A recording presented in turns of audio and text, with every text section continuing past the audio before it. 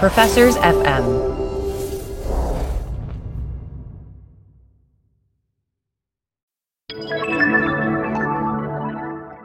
Doug, as you know, we have joined the Professors FM podcast network. So it's extremely exciting. It's like, for the first time in my life, I'm going to have academic friends. This is big. And as part of this, we're going to talk about some of the other shows on the network. One of the things we talk a lot about in terms of sports analytics is the role of incentives, right? It's all about incentives. And so one of the other shows on the network is called Taxes for the Masses, brought to you by Lisa DeSimone from the University of Texas and Bridget Stomberg from Indiana University. And so what these two ladies do is they dive into all things taxes. I think it's a great compliment to what we do. In some ways, there's nothing bigger in public policy than taxes in terms of shaping the economy and society, because taxes change how people behave. So, give it a listen. Great show.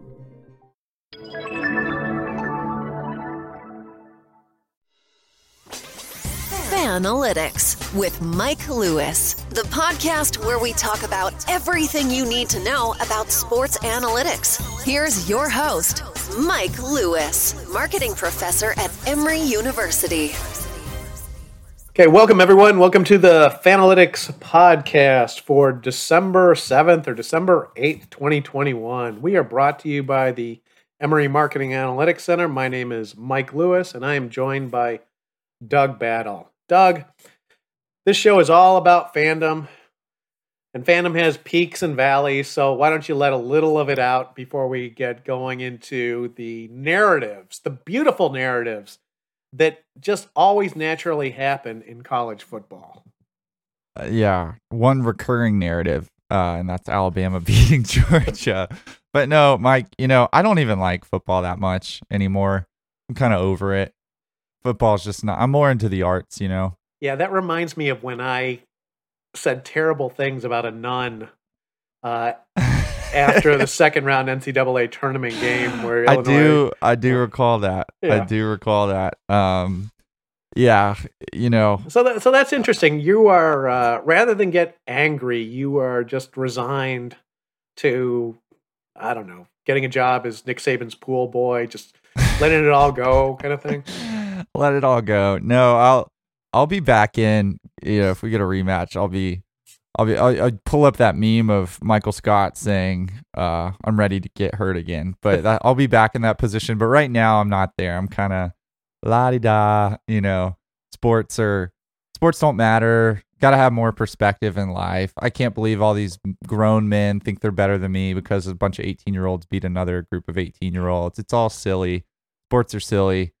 Like I said, I'm just excited for the holidays and things that can't be taken away at any given moment, such as an undefeated season. Okay, that's fine. Everyone knows that's just some weird sort of coping mechanism. If you say it enough, maybe it'll be true. Okay, so look, I don't know. Somehow, some way, college football and the NFL, the storylines just float to the top. Yeah. And so looking at this college football playoff, this thing looks great. You've got Nick Saban, one more run with a Heisman, soon to be Heisman winning. He's going to win the Heisman, right? He's going to win, and he deserves it. Yeah. Okay, so with a young sophomore, right? Sophomore Heisman Trophy winning quarterback. Pun intended there? Sorry? I said, was the pun intended? No, I don't even. I didn't even catch the pun. What was the pun? Oh. A young quarterback. Yeah. The puns are free, but painful. Okay, so we've got Alabama, who I don't know, was almost written off. I mean, strangely, was almost written off in the season. And I was saying to people, it's almost like he decided he was going to save it up for Kirby, right? That he was gonna. He had a plan, and he was just going to wait. Sort of an ambush for Kirby Smart. But I don't know if you watched the college football playoff selection show, but they had Kirby on to talk about how his team's going to prepare, blah, blah, blah, how they were going to bounce back from the loss. And then immediately after, they had Nick Saban on. And when the screen cut immediately from Kirby Smart to Nick Saban. And Nick Saban, he doesn't like to smile, he had the smuggest little half smile on his face for about 30 minutes of talking. I mean, he was just sitting there like, I did it again. Yeah. Like, I own you, Kirby. I own you. And everyone still knows it. And they tried to write me off, but they just can't do it. Well, look, and we don't get into the X's and O's here, but it was interesting to me because I thought Georgia's, Alabama's wide receiver talent is off the chart, I think. Always.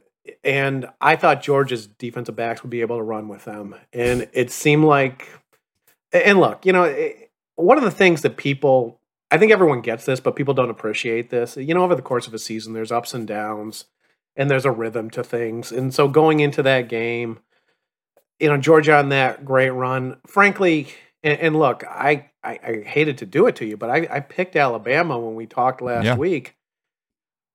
I'm actually, not to skip ahead, I'm picking Georgia to win the national championship. I mean, I just think there's a rhythm and a pattern to these things, and that was Alabama's best shot, and they're going to have to deal with Georgia's best shot.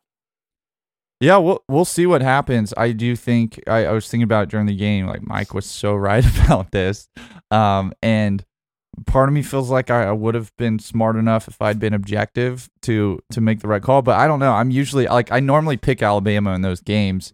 I normally pick against Georgia. If you told me that Georgia was going to come out and not even try to put pressure on the quarterback as far as like their defensive game plan, I would have definitely picked Alabama. But nevertheless, Alabama played a heck of a game. They outcoached Georgia by a mile. Their receivers looked like professionals, whereas our defensive backs looked like high schoolers in that game. And so it'll be quite the narrative if they get the rematch and the national championship. But first, we got to see. I mean, Cincinnati, Bama, everyone thinks Bama's going to beat them by 50. We'll find out. Michigan, I think, against Georgia is one where people feel like Michigan really, this could be their year. Well, and this is what's great, right? So you've got Saban, one more run. Definitely, I don't know if Saban is considered the GOAT of college football coaching, but he's got to be in the top couple, if not. So, cementing that GOAT, now suddenly Georgia has this revenge matchup, this redemption story. Cincinnati, of course, as the first non-Power 5 conference team to play in this, representing all of the underdogs, been in the top 5 or top 10 all year. To the general public, they are basically an unknown team, so fighting for respect. And Michigan, man, I got to tell you, and I'm not proud of this, but every once in a while, I think we should dip into fandom culture and sort of real life fandom. I cannot root for Michigan. I can almost get behind rooting for Harbaugh until I see the Michigan crowd. But there's something about the Michigan crowd that just sort of sets me off. And this goes all the way back to my Fighting Illini student days. But Michigan's got a great story here too. Harbaugh trying to get over the hump. He beat Ohio State. Now he's in the college football playoff. But God, he's got a tough row, right? He's got to take on Georgia and Alabama. And look, this might be one of these situations where, how many future pros does Michigan have? Just, quickly guessing. Michigan might have 15 future pros. He's got to go through two teams that might have 40 or 50 future pros on them. So however this works out is great theater. But I got to think this is, and again, just as I would, picked Alabama last week, I'm feeling Georgia going forward, Doug. I know that doesn't mean much. It doesn't mean much, but I like to hear it. I like that there's someone out there with optimism, because the Georgia fan base, man, I don't think there's ever been a team in the college football playoff. Usually making it into the college football playoff, it's like making the Final Four in basketball. It's a huge deal, and the fan base is so excited. This Georgia fan base is pretty dejected going into the equivalent of the Final Four. It's like we made the Final Four by default, and everyone's over it. We're going to lose. Kirby's never going to change, blah, blah, blah. That's Doug, kind of the sentiment. But let's say this. You played enough sports in your life. Yeah.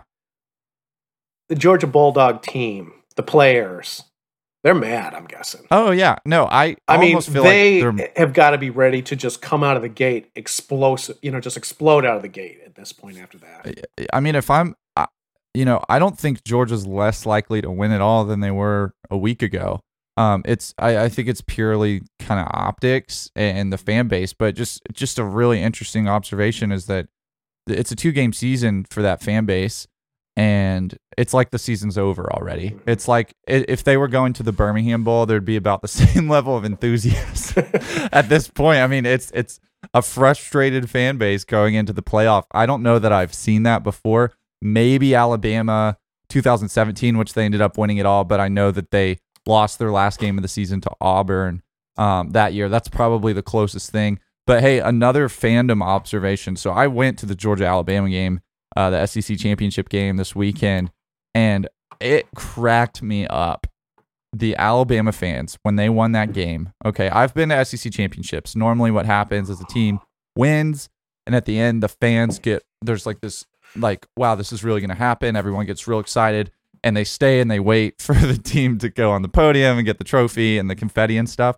It was like, if you've seen a movie 4 times and you go to watch it in theaters, and it's a Marvel movie, so there's an end credit scene, after the credits, and the movie ends, and you're not wowed by it. You've seen it 4 times. The shock ending wasn't exactly shocking, and you just kind of, people get out of their seats and they leave, and they're like, yeah, there's an end credit scene, but we've already seen that too.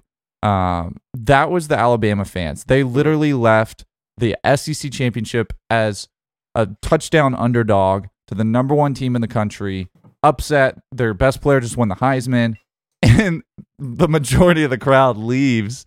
Alabama crowd leaves before the trophy's presented, and it was like they had just been to a movie. It's like the credits were rolling there, and they were just kind of like shrugging it, like, that was cool. That was fun. So, Doug, you went to the game. You were wearing a Georgia jersey, I assume? Right. What number, by the way, and what name? 3, girly. It's, pre-NIL. Okay. Yeah. You were sitting on the Alabama side, right? I was, yes. But What's it was 50% Georgia fans. It was probably 25% Georgia fans in the Alabama section. What's it like sitting in that kind of hostile territory, or they just didn't even care? Yeah, it wasn't hostile. And I've been, going years back when Alabama was hungry, Georgia, Alabama, 2008, I sat in the Alabama section, most miserable day of my life.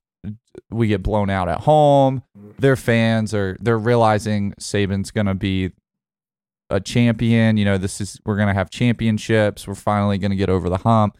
And they were in my face. They were laughing. They were trying to make me cry. I was a little boy.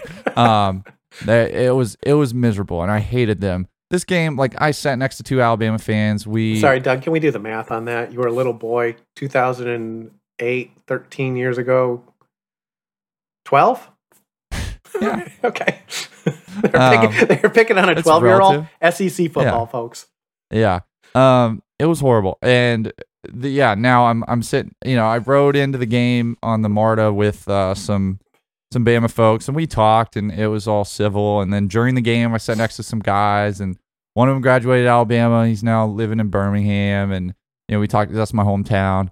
We talked, and it was very civil. And I got to say, I respect fans that are able to enjoy the game and not be a complete jerk to the person sitting next to them, because we've all had, with every fan base, we've had experiences, and I know people have had negative ones with the Georgia fan base as well. Where there's just fans that are jerks, and when they win, they're jerks about it. When they lose, they want to fight you, and it's just annoying. So it was nice to be around a civil group, but it was also kind of funny because it was like I said, it was like we were all watching a movie we'd seen before, and so the fact that the quote unquote unlikely thing happened, that Bama won, it was just kind of like.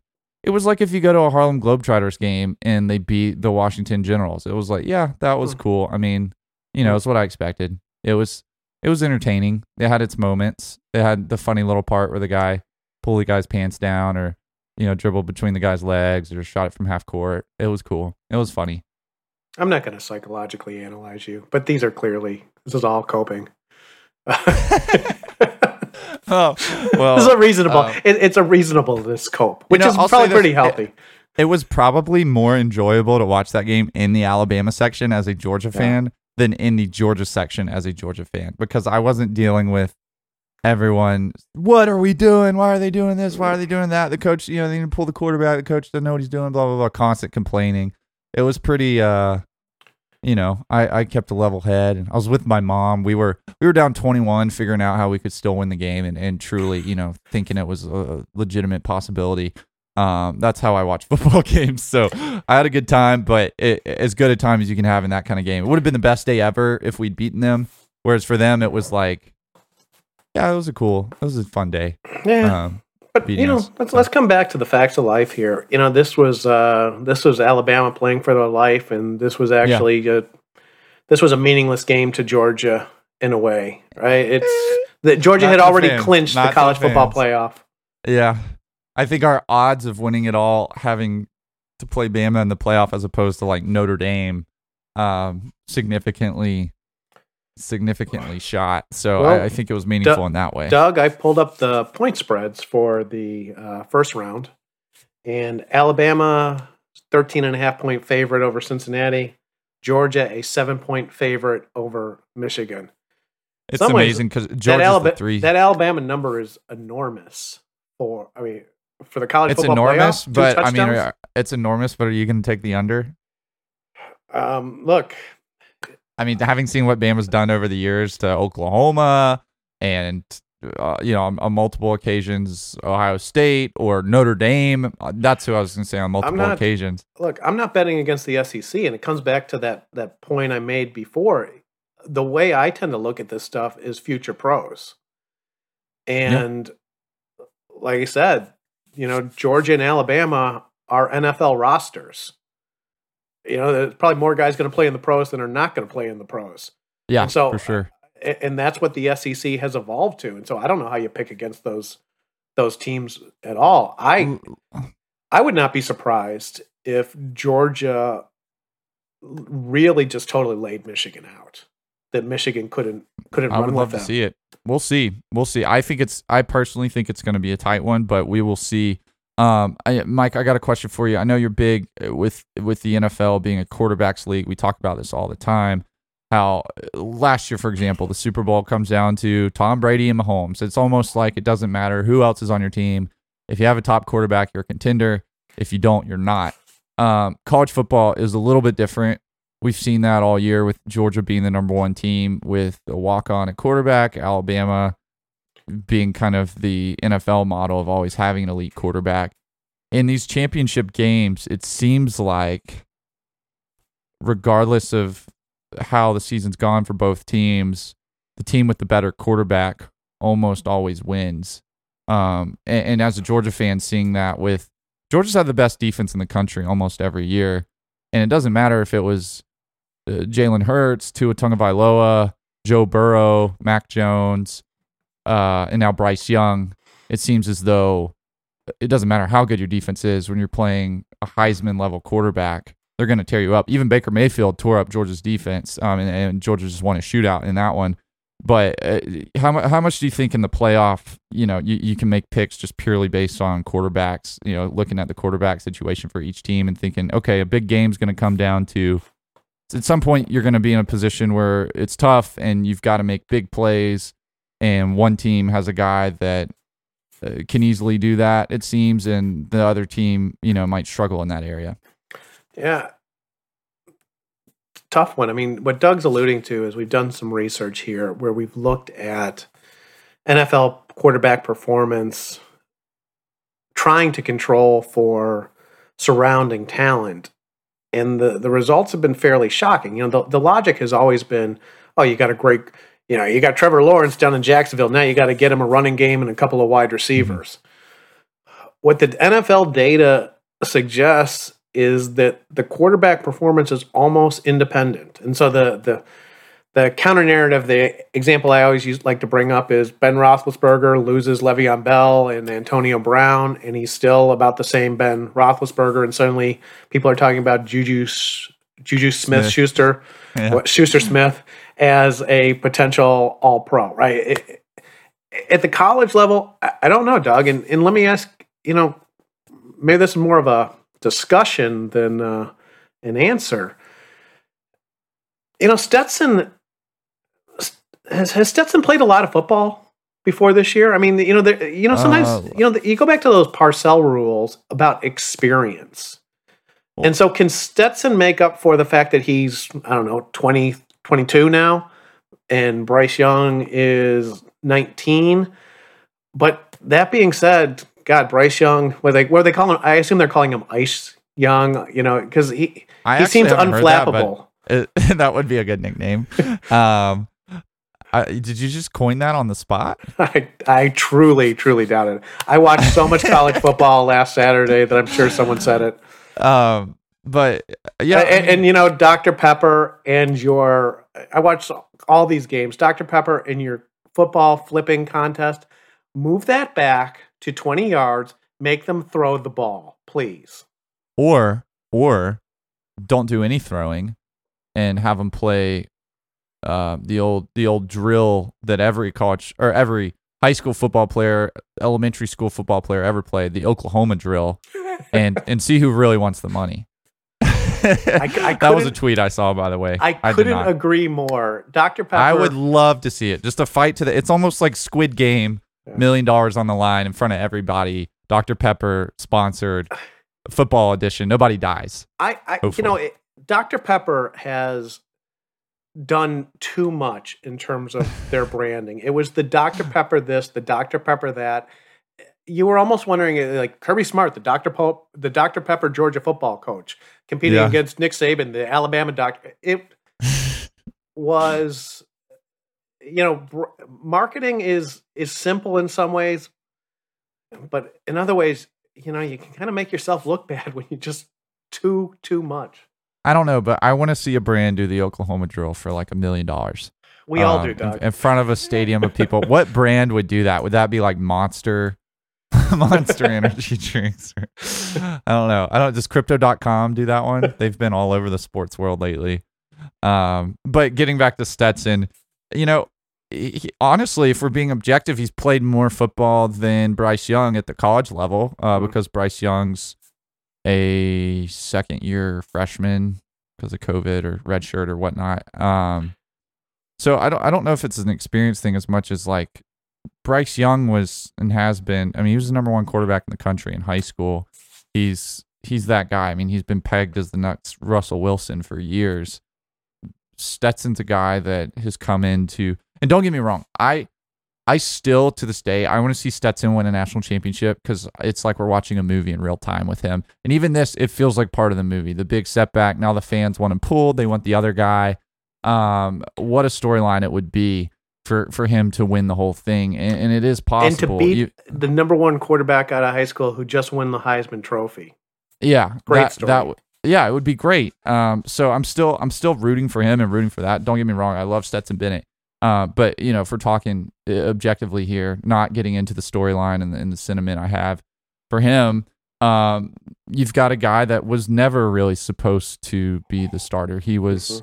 He was the scout team guy. He was pretending to be Baker Mayfield 4 years ago in practice for the Rose Bowl.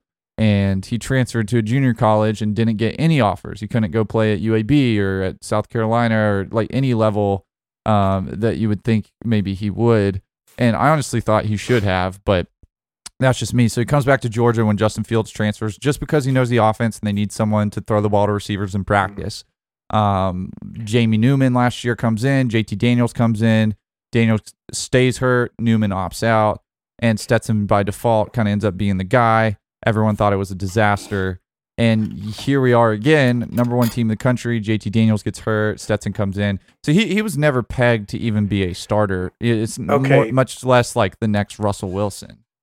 So Doug, tell me, I would assume then that the Georgia Twitter verse has done some deep analysis of how Kirby Smart doesn't know how to manage quarterbacks. Yeah.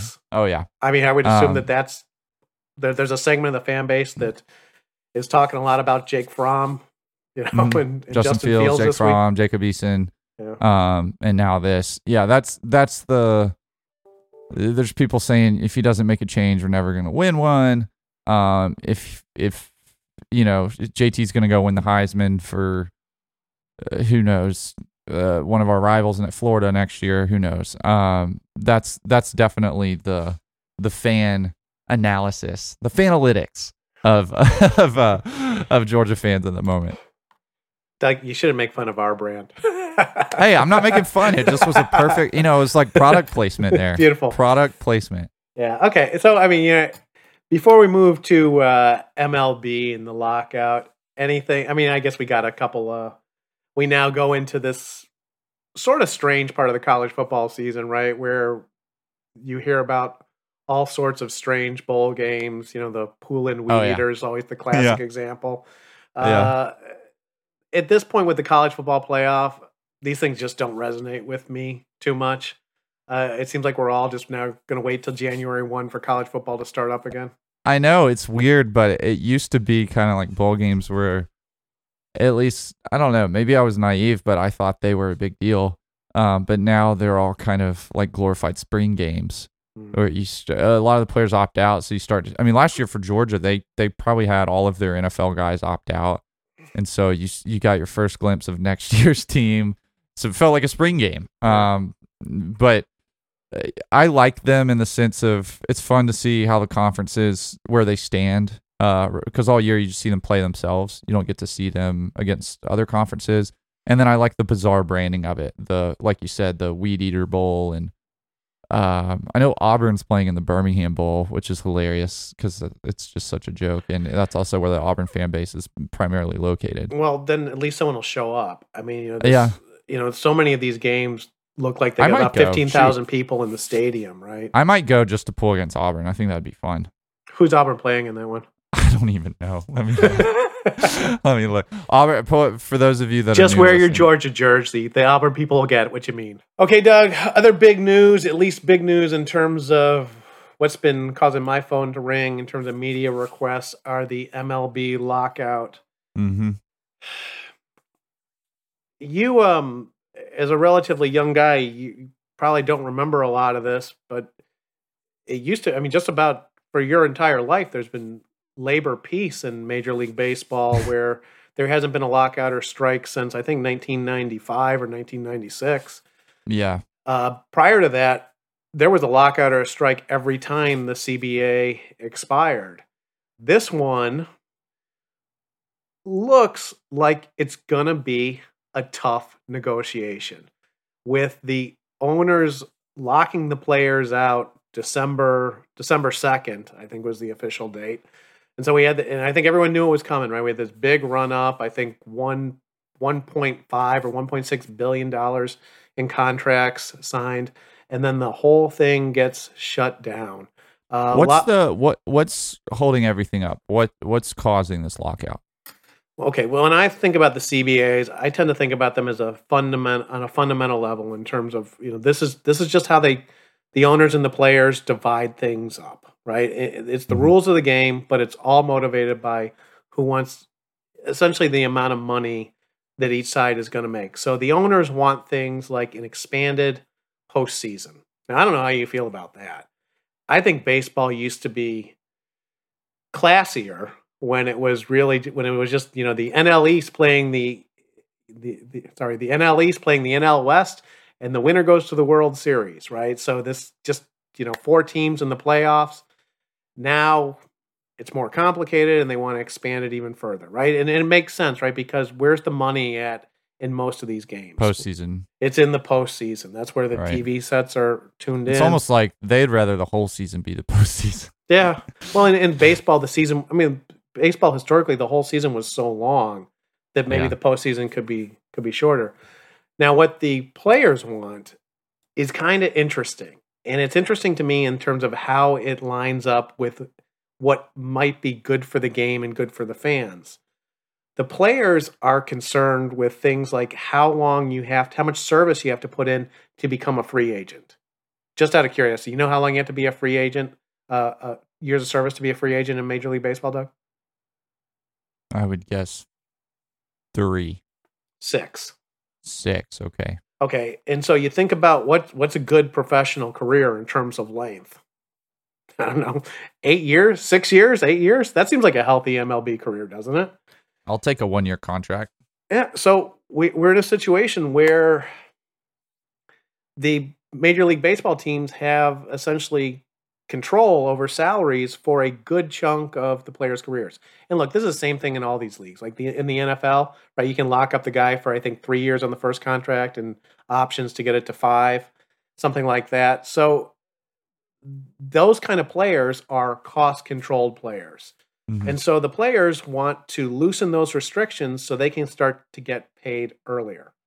Now, where this comes into play in terms of the competitive dynamics and how it affects the fans is baseball has definitely moved to this system where for the small market teams, it's almost like they're, what did the 76ers call their deal, Doug, when they're tanking? Was it the process? The process. I think it was Trust the process. Trust the process. And so you have all these clubs essentially trusting the process. So if I'm Pittsburgh or I'm Cleveland, I'm going to trust the process. I'm going to get some players in. When I finally get the young talent in, I'm going to ride that young talent for 5 years, 6 years. Maybe I'll make a playoff run. And then you know what I'm going to do? I'm going to let them go, right? Right. Yeah. And then I'm going to go back to losing 100 games. And so they've designed a system where it's almost inevitable that you're going to see small market teams paying, $50 million rosters and big market teams paying $200 million rosters, with the small market teams trying to win every once in a while and the big market teams trying to win consistently. In a nutshell, that's what it is. It's this desire for cost-controlled players versus the players' desire for a bigger share. So how do we come to an agreement here? How do the players and the owners resolve this? What does that look like? Well, something I don't know. And you tell me what you think. Who's got more power right now? Well, that's what I was thinking about over here, because it's not like they both need each other. That's the thing. The owners, they can't go get me and you and fill out a team for the New York Yankees of the next we're not the next tier of baseball players, but the next tier of athletes, and put them out there and sell tickets like they normally do, right? It wouldn't feel legitimate. Nobody would care. It'd be weird. Replacement players. You're too young to remember replacement players. Yeah, like the NFL replacement bears. I remember those guys. I'm just thinking if there's like a labor strike and anything else, they probably they try to get somebody that's willing to work on their terms. You can't really do that with professional sports. But on the flip side, for the players, it's not like they can go. Well, let's stay there for a second, because if you're the ownership, and so the tactics here are kind of beautiful in a way, or kind of tragic. If you're the ownership, do you want to lose opening day? Have a shorter season and reduce the player's salary by prorating them? And the answer might be no. But if you have a choice between losing opening day and losing the World Series, opening day, you want to lose opening day, right? Yeah, for sure. But on the player's side, it's not like they can say, you know what, we're going to form our own league and do this on our own terms, build our own stadiums. The infrastructure is just not there for them to really do anything other than just not play. And so, that's where we end up in a situation where it can be a bit of a standoff until somebody just gets antsy. Who knows how long this thing will take, but I've seen some Braves fans that are saying we might be champions for life. Well, 2 questions, 2 follows on that. As you were saying, the players can't form their own league. Man, do you think the NBA players are almost close to the point where they could? Yeah. Oh, yeah. And they could play them in, in their own bubbles without fans to kind of reduce their sort of. You could almost imagine overhead. That being a workable solution where the top 40 NBA players form 4 teams and they're able to make at least in the short term some pay-per-view kind of money. Yeah. No, you're right. It would be a lot different as far as they wouldn't have the brand power of the Lakers, the Celtics, and all the history that comes with that, and the arenas and the fans and the stands and all that. But they certainly, if LeBron and Kevin Durant headed that up, got their buddies to follow along, they might even let Kyrie play, right? Yeah. And I feel like even college sports are at a point where the big institutions, if there was some disagreement between the NCAA and how they wanted things run, and say Alabama and Michigan and Ohio State and Georgia and Texas and Oklahoma and all those schools, it seems like they have enough power where they could kind of form their own league with their own regulations and their own way of doing things apart from the NCAA. Professional sports, though, especially football and baseball in this case, it's maybe not so simple. And not that would be a simple thing, but it just seems more plausible. The players don't seem like they're in a position to play baseball without the MLB, and the MLB doesn't seem like it can be a profitable institution without the cream of the crop, best players in the world that are the ones holding out.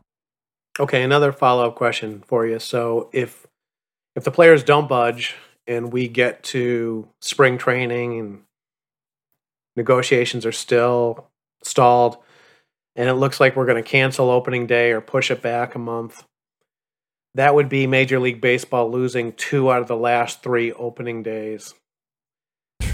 Is that what's the impact on fans of that? Not good. I think about young fans and the excitement of opening day for a young baseball kid that probably plays baseball, probably plays for the Braves or whatever MLB team in their local ballpark. Looking forward to that and the memories that are associated with that and how it builds generation, fandom that's long term. Losing that excitement, losing the experiences for so many people, it can't be a good thing for the league. Yeah, to me, it's an open question because calling it weird seems like I've got a poor vocabulary, but it'd be weird, right? It'd be something different, something unprecedented. What does it mean if a league misses 2 out of 3 opening days, has 2 out of the last 3 seasons chopped in half, or you lose a good chunk of them? You would think there's some serious long-term repercussions. I don't know what they are. And I think one of the tough things as the analytics person in all this is it might be something that's almost impossible to measure, right? So MLB might be doing damage to itself, damaging the brand, but it's hard to assess it, right? And it's hard to tease out what the labor strife is causing compared to what COVID is causing, or the fact that Generation Z wants to watch 20-second videos rather than 3-hour games. Mm-hmm. I don't know. It's like, how do you? It just seems wrong, but I don't know how you put a dollar figure to it. And if I'm the owners looking at the long-term prospects, right? Baseball with this relatively older fan base. Do you feel like you've got to have this fight and shift the economics more in your favor going forward? I think there's always this danger that you go too far and you end up damaging the game. I'm in some ways I can think about it. I can lay out the incentives and people are behaving rationally, but I don't know who the white hats are in this one. I don't know. It will be interesting to see how it plays out, and also the effects on other leagues. Let's say there's not MLB for a bit early in the summer. Like, does NBA playoffs, do they benefit from that? In NHL playoffs there? What fills the void? Because it seems as though there's always something that fills the void when it coverage comes to of the NFL draft, Doug. Yeah, maybe so. Maybe that's what it is. That wouldn't be unprecedented. We'll get a extra dose of Mel Kiper Jr. talking quarterbacks. Okay, Doug. So, relatively short episode this week. The other thing I want to note, and again, we don't have to talk about it too much. Recently, we've been talking about this Next Generation Fandom survey throughout the entire fall. And again, more insights keep coming out. A lot of tremendously fascinating results to me. I've learned a lot about fandom by going out there and surveying the fans. The latest one that I took a look at in some depth was esports fandom. Now, Doug, I don't think you're a big esports guy. You got any interest in it whatsoever? And look, this is a valid question in all this. You're a traditional sports fan. Do you bleed into esports or not? I'm not, but hey, I'll say this. I've read some interesting things because I am a little bit of a crypto guy, a little bit of a crypto bro, and there's a huge overlap coming, it seems, with, if not already, with cryptocurrencies and gaming, where there'll essentially be kind of pay for play, pay for winning types of of gaming experiences. If I can make some money playing some games that are fun and enjoyable to pass the time and relax, maybe I will be an esports guy. But at this point, I don't follow. You think you got that level of skills? I mean, from the esports folks I know, you're old, man. I am old, and I didn't grow up playing I don't know, all those games. I played Madden and NBA 2K. So and now there's a 14-year-old that can press those Madden buttons a lot faster than you can. Yeah, if he puts some Bitcoin on the line for 2K, I'll be all over it. So I'll get my practice reps in. It's kind of interesting where you went with that. So the reason I did this deeper dive into esports fandom is that one of the stunning results that came out of this is that if you looked at Generation Z, young men in Generation Z expressed weaker fandom than young women in Generation Z. And I think we talked a little bit about this on a previous episode. That's striking, right? Mm-hmm. Sports have always been the domain, or men have been the key segment for sports. And so this reversal suggests something is happening. And it's not just in terms of sports. Earlier this fall, there was a significant story that got a lot of coverage that young men weren't going to college, that young women were now 60% of undergraduate college students. And so 60 to 40% doesn't sound like that much, but then you realize that's actually a 2-to-1 ratio.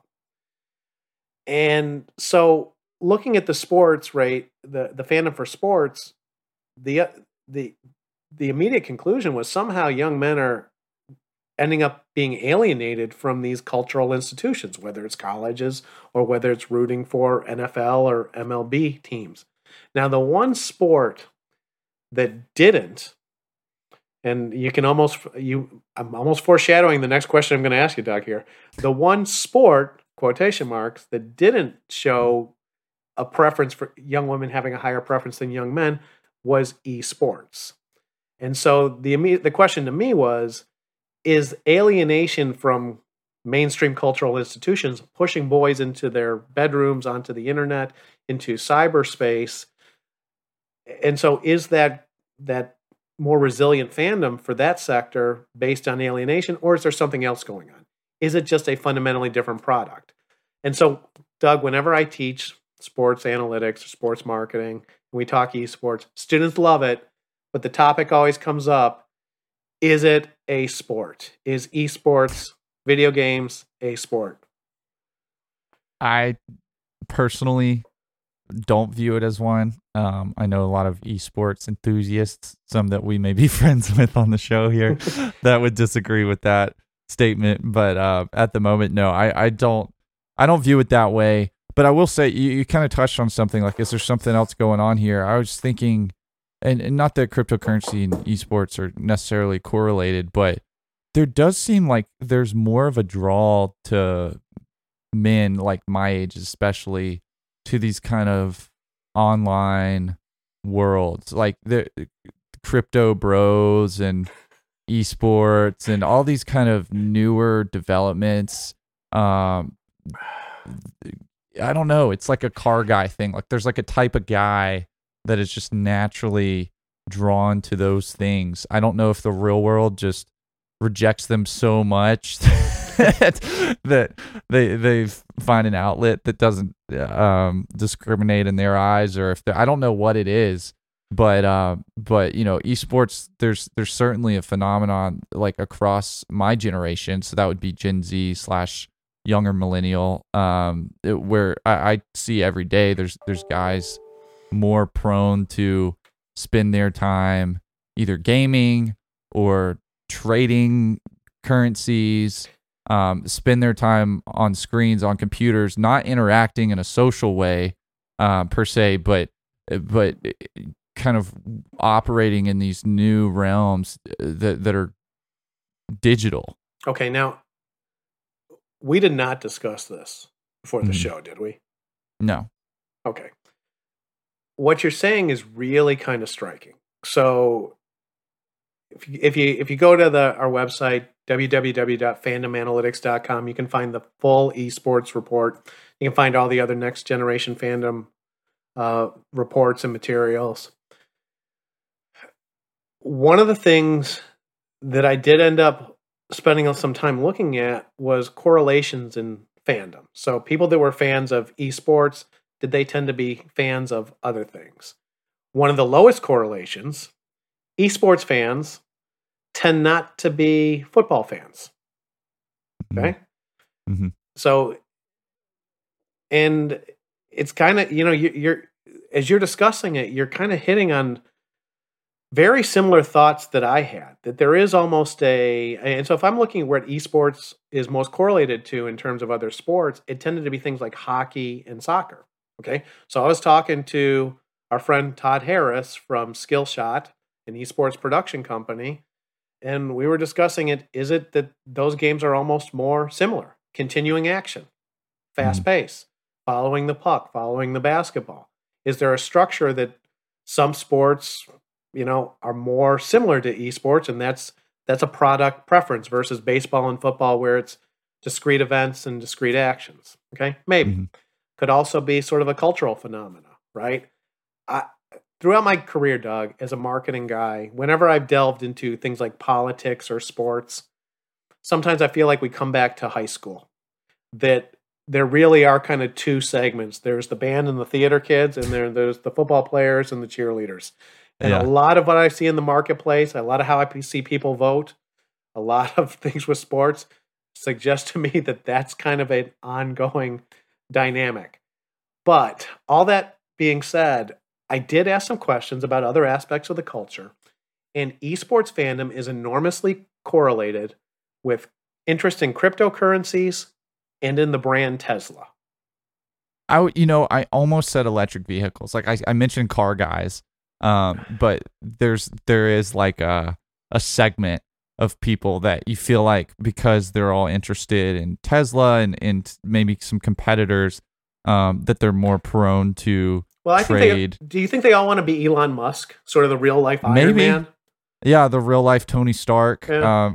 Elon Musk is a lot quirkier than Tony Stark, but and he's an interesting figure too, because he's someone that's hated by a lot of people, and apparently kind of a role model to a lot of other people.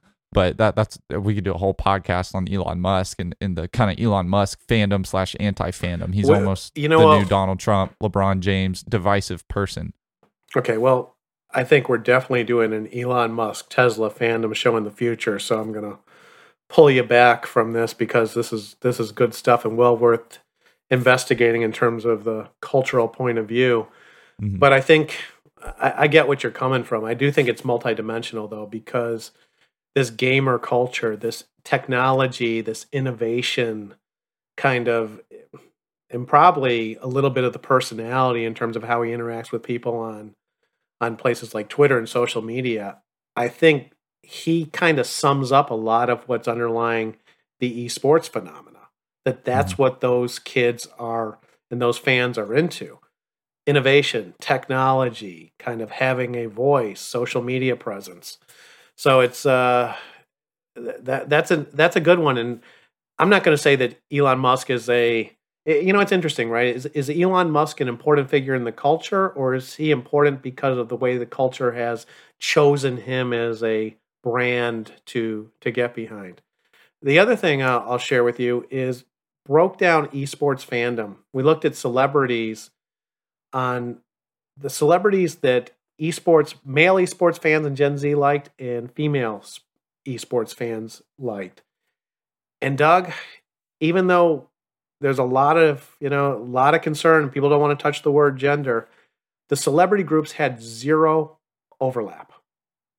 So the folks that the young men really liked and had a high preference for, completely different than the group that the young women were fans of.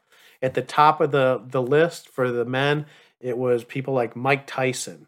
It was the brand Tesla. It was Michael Jordan.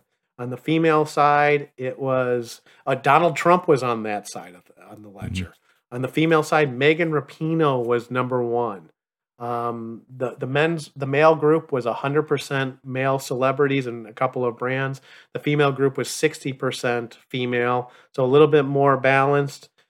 Bernie Sanders ended up on the female group. So incredible differences for across the genders based on, while they have this similarity in place in terms of being intense esports fans, very different preferences across the culture. Yeah, and that research is all available on the website. That's correct? Yeah, fandomanalytics.com. You just sort of, it's linked in a couple of places, but it's the report is explicitly linked in the I forget what I called the blog post, but the esports report. Okay, the esports report. That's got a nice ring to it. Okay, Doug. So I think this is a good place to wrap it up. Great time of year as the holidays come through. It's kind of interesting, right? Because there is definitely a feel to the sports calendar. College football will disappear a little bit, sort of go low level for the next couple of weeks.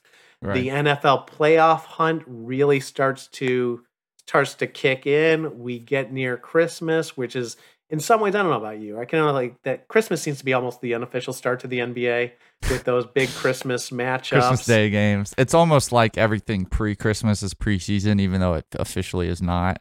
But Christmas certainly starts to kind of ramp up the NBA season, the playoff hunt. Things start to take shape. Rosters take their final forms as the trade deadline approaches.